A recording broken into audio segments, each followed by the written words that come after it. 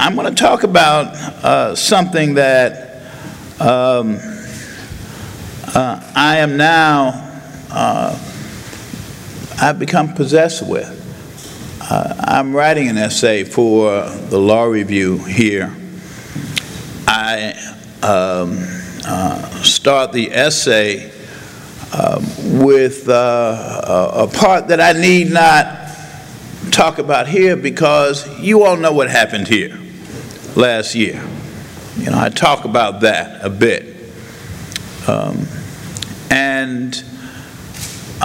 I talk about the fact that for some people, and I think your dean may have alluded to that this morning.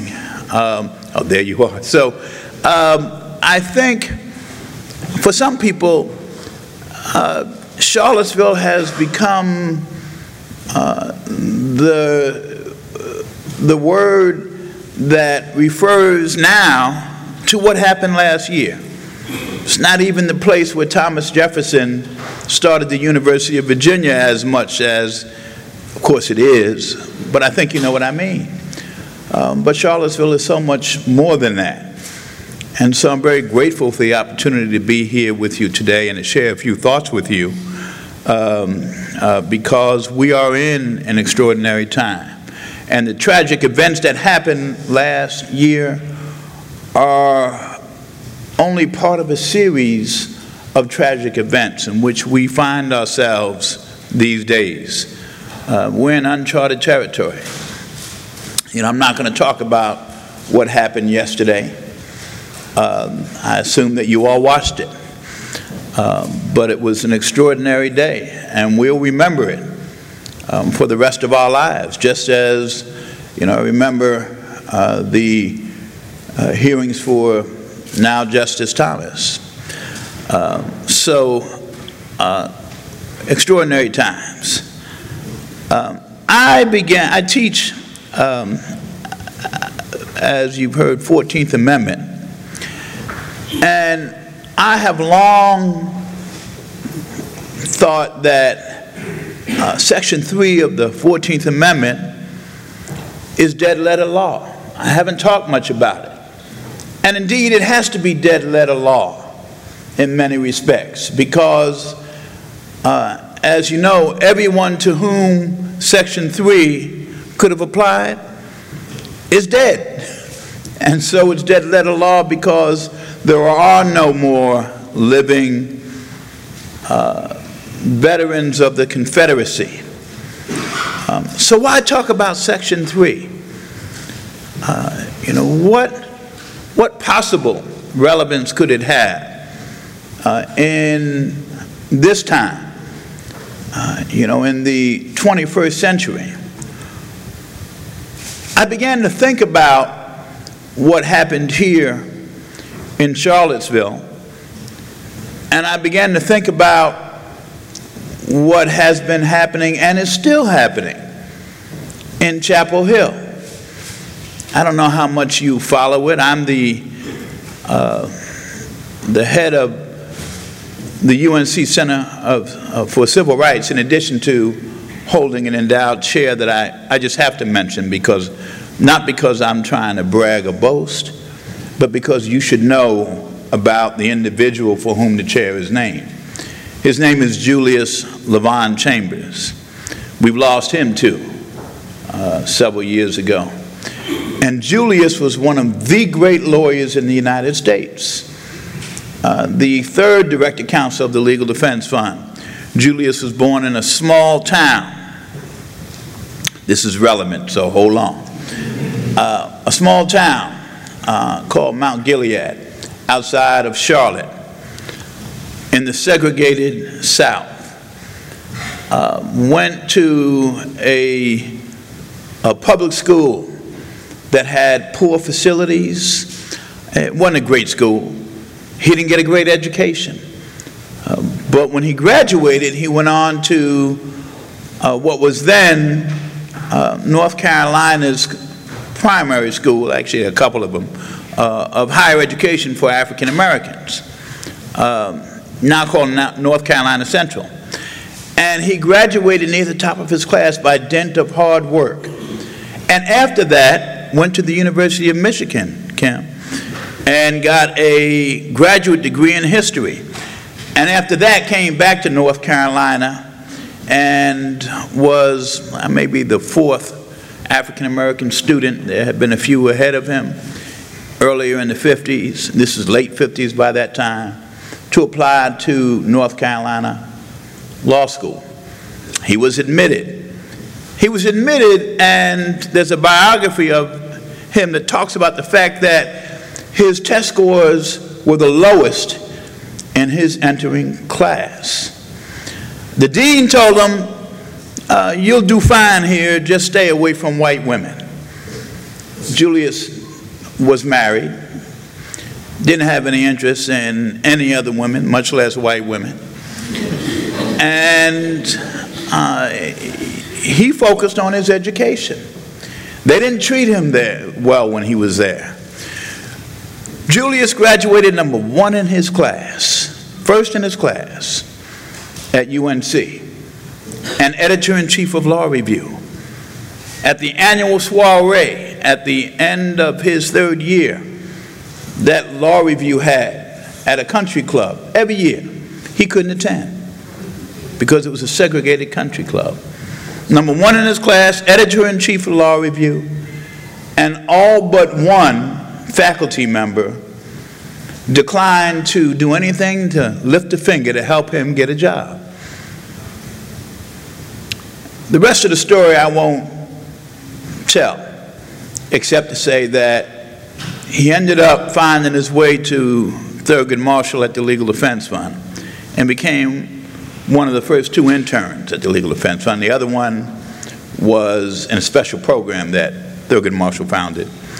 The other one was Marion Wright, now Marion Wright Edelman. High cotton. So I hold this rotating chair there. And one of the last things in Julius's life that happened was that the law school created a Center for Civil Rights. Julius did that. It was the reconciliation, to talk about reconciliations, between Julius and UNC, because they did not treat him well. And the larger black community in North Carolina, they were very proud of Julius. You know, he had started the first racially integrated law firm in the South, litigated many of the major landmark cases, et cetera, et cetera, et cetera. Well, I get down there and I take this chair in Julius's name and headed up the Center for Civil Rights. And the first thing that happened was that the Board of Governors came after the Center and stripped it of its ability to bring cases. Some of you may know about that. I won't go into detail about all of that, except to say that it was shameful. I have no love for those on the Board of Governors. Some of them strut around in plantation suits and would bring back the peculiar institution, if some of them could, and I mean it. Racism is alive today. And North Carolina is the belly of the beast right now. But I'm still glad to be there because some people run from fires. Sometimes you got to run to them. So I was thinking about Julius, the center. I was thinking about Silent Sam. You all know who he is. A statue that was erected in 1913, funded by the Daughters of the American Revolution. It's a statue of a Confederate soldier facing north to defend UNC from all invaders. On the day that it was dedicated, Julian Carr, after whom the adjacent town of Carrboro is named, gave the dedication speech. A leading citizen talked about how at that very spot when he came home from the Civil War, he horsewhipped a black wench less than 100 yards from where they were standing during the dedication because she was, well, insolent to a white woman. So he whipped her until her skirt hung with shreds. I've thought about that woman many times, and I continue to think about her. Unnamed. But that's what happened at UNC campus. And yet, that statue dedicated to the Confederacy stands or stood in an honored place in the center of the campus. I'm talking about that because this struggle that we've been having in this country with respect to the legacy of slavery, Jim Crow segregation, is an ongoing struggle. And that statue meant something very clear to African Americans when it was erected, and it was intended that way. Just as the monuments that were put up in Richmond to Robert E. Lee and other generals of the Confederacy, they meant something. They were meant to deliver a message that the lost cause lived on, even after Reconstruction. And at the end of Reconstruction, the cause for which the Civil War was fought was not dead. Now, there are many people who say, you know, this is not about racism. It's not about slavery. In fact, they say that the Civil War wasn't fought about slavery. You heard that many times. It was fought about states' rights. I heard there was a conference at Duke, and unfortunately I didn't make the whole thing. But somebody had the nerve to get up, an older man, talk about his family with pride in the plantation they owned and how well they treated the slaves on that plantation. This is in 2018 in the spring. And I made up my mind that if I ever hear anybody do that again, I'm going to stand up and do something that I can't do. I told my wife that I'm going to sing. And I'm going to sing, "Oh, freedom, oh, freedom, oh, freedom over me. And before I'll be a slave, I'll be buried in my grave and go home to my Lord and be free." My children know that song. You know, you think about those words and the people who sang that song, and that somebody would get up and have the nerve to talk about slaves being happy and treated well. I think about this all the time because I think about how on the University of North Carolina's campus, that statue stood there for 105 years. And when they finally admitted black folks, we are supposed to pass by that statue and respect it or honor it, or at least accept it. Well, you know what happened. That statue has been torn down, just as Robert E. Lee was removed here in Charlottesville. You know what happened after that. Pardon me? He's still there. He's still there? Yes. Oh, well, there's some work to do here.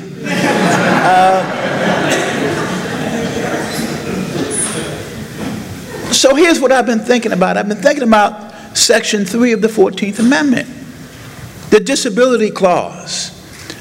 It disabled former Confederates from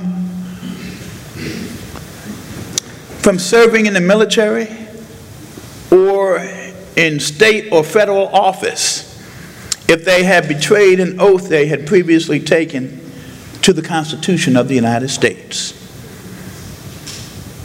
They were traitors. They engaged in treason. They waged war against their country. Now, I am a student of history. My wife will tell you, I think, if she could, that I drive her crazy. Coming up and down the highways and byways and wanting to stop to see all the the signs on the side of the road and dragging her to places like Fort Sumter and Appomattox. I didn't take her, but I took my oldest son to Gettysburg. And I've been over to see where Stonewall Jackson died. You know, I like seeing these places because I'm a student of history. But that doesn't mean I honor these people or their cause, because I don't. So this Section 3 was in place with the provision that a 2/3 vote of Congress could restore the rights, the full rights to these individuals. And over time, Congress did with respect to many individuals, and eventually in 1898, blanket removal of those disabilities. 1898, the same year as the massacre in Wilmington of African Americans. If you don't know that story, find out about it. In fact, I just so happened today, I saw somebody sent me from the UNC campus an article about the football stadium at UNC, Kenan Stadium. Most people didn't realize that Kenan Stadium was named after an individual who took part in that massacre and machine-gunned himself about 25 African Americans to death. Some people say up to 300 black folks were killed. It was the only coup d'etat in the history of the United States. That's what it was. They called it a riot to suggest that black people were responsible for what happened, but it was a coup d'etat and a massacre. So when I think about this issue of the Confederacy and whom do we honor and how and why, some people say, my ancestors. I'm honoring my ancestors. They didn't fight to preserve slavery. Well, they did. Go read the Ordinance of Succession of South Carolina. You can't make that argument in good faith. But let me just share, and I want to close this up, some personal thoughts that I think may be relevant. About 100 miles from here, my maternal grandmother's family, that's where they lived. And I can trace my ancestry and have back to Charles City, Virginia, and can trace them back to the 1700s, early 1700s. And in fact, can trace back and find one of the, well, the only white ancestor, look at me, the only white ancestor that I can identify. Now, obviously, there were more, but this is the one I can identify, and he was in the Virginia militia and fought during the Revolutionary War. Well, I think about that, and I think about the ancestors that I found, but I've also been connected to another family, to some black ancestor I have not identified, although I've identified, or I had identified for me, the white ancestor in that family, Isle of Wight, Virginia.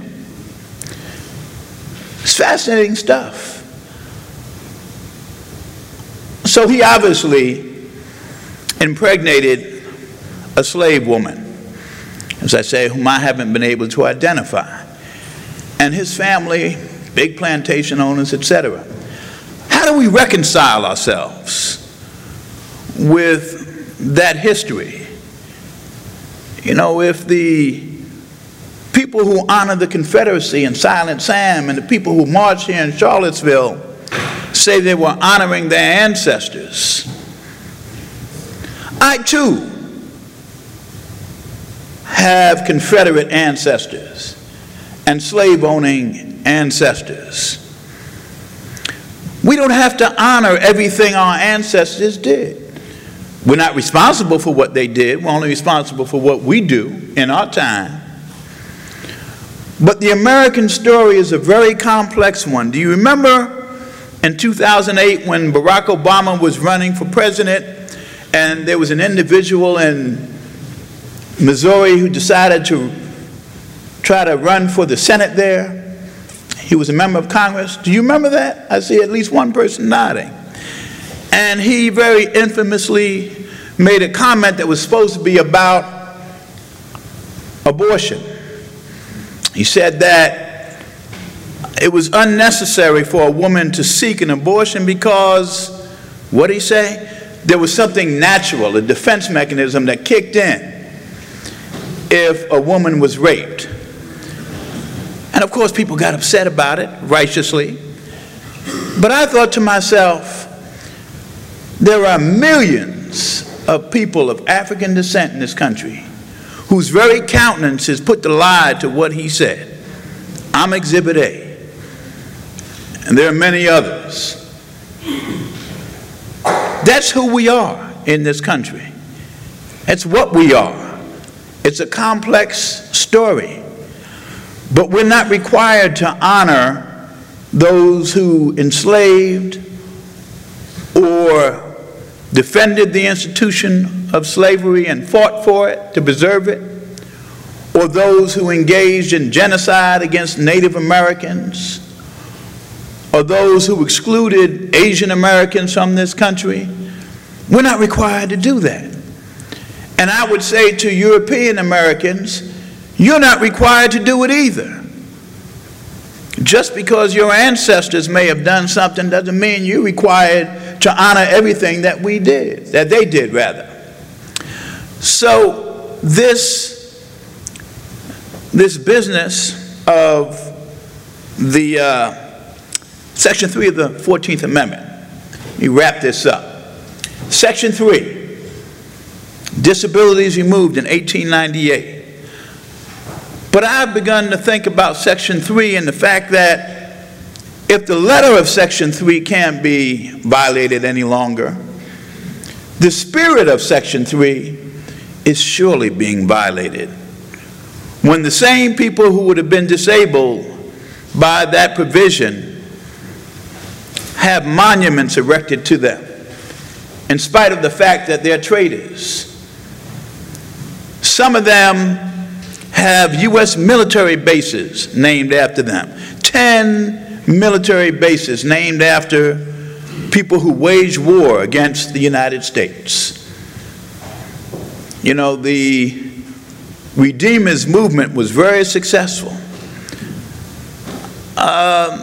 Whether it's towns or cities, naming streets after Confederate generals, whether it's the state government like the board of, the legislature in North Carolina enacting a law in 2015, only 3 years ago, saying you can't take down monuments and statues, protected them in this day and age from removal. These are Confederates in this legislature. Whether it's the federal government, as I say, military installations, or whether it's the Supreme Court of the United States. I sat this summer at a program in the Great Hall in the Supreme Court, and there they gathered about 10 of the first state Supreme Court justices who were African Americans for this program. Loretta Lynch did an introduction. She sat down. She was sitting in front of me. I've known her for many years. I tapped her on the shoulder. I said, this is really ironic, because right in front of her in that hall was a bust of Roger Taney. And we all know what Roger Taney thought about African Americans and what he wrote in Dred Scott. Whether it's Kenan Stadium on the campus of UNC, named after somebody who engaged in a massacre of black folks, whether it's Roger Taney, who massacred the rights of African Americans, said they couldn't be citizens, no rights white people were bound to respect, whether it was state and local government in North Carolina or Virginia. I don't need to tell you about Virginia. All of these honors and monuments, memorials to the Confederacy are part of a piece with respect to the continued legacy of slavery and Jim Crow segregation and subordination of African Americans. And yes, we've made a lot of progress. My God, we saw the inauguration twice of the first African American president. Thought I'd never see it. But Lord, look where we are now. You know, the lesson is that we can never be sanguine. We always have to be vigilant. The struggles are never over, they continue. So, the spirit of Section 14, or rather Section 3 of the 14th Amendment, in my view, I've been thinking more about it, the spirit of it, it means something. And I believe that we should not whitewash history. I'll continue to go to all these historic places. Maybe they can have statues up there of people who fought on both sides of the Civil War, rather, including the Confederacy. But we ought not be honoring these people and what they stood for and what they did. They betrayed our country. And that's what was at issue last year here in Charlottesville. Unfortunately, most white people, I believe, no longer, even most white Southerners, abide by it. You know, I honor Heather Heyer. We're going to go and see, I guess they have a spot in which they honor her here. So we're going. We're going to see it. And all the rest of the people who were there demonstrating against hatred. I also am optimistic, if only because I think that we have to be prisoners of hope. If we're not, we might as well lie down and die. There may be every reason right now to despair, given who occupies the highest office in the land and the madness that we see every day. There may be every reason. I have friends who say, you know what, it doesn't make sense to stay here anymore as an African American. I'm leaving. I'm going to the Caribbean or to Morocco, one of my friends tells me. So I hear him. I can't do it. I can't do it. There was a singer that most of you don't know because you're too young in the 1960s, Curtis Mayfield. Curtis Mayfield sang, "This is my country." And I remember that song and sing it to myself all the time. So I've gone on too long. Thank you for your patience. I'm done. I wish you the best, those of you who are law students, in the rest of your law school career and what you do after law school. I wish all of you who teach and work here and live here in Charlottesville the best. This is your community, and God bless it. Amali, I'm done. You don't have to rush me anymore. Okay. Thank you.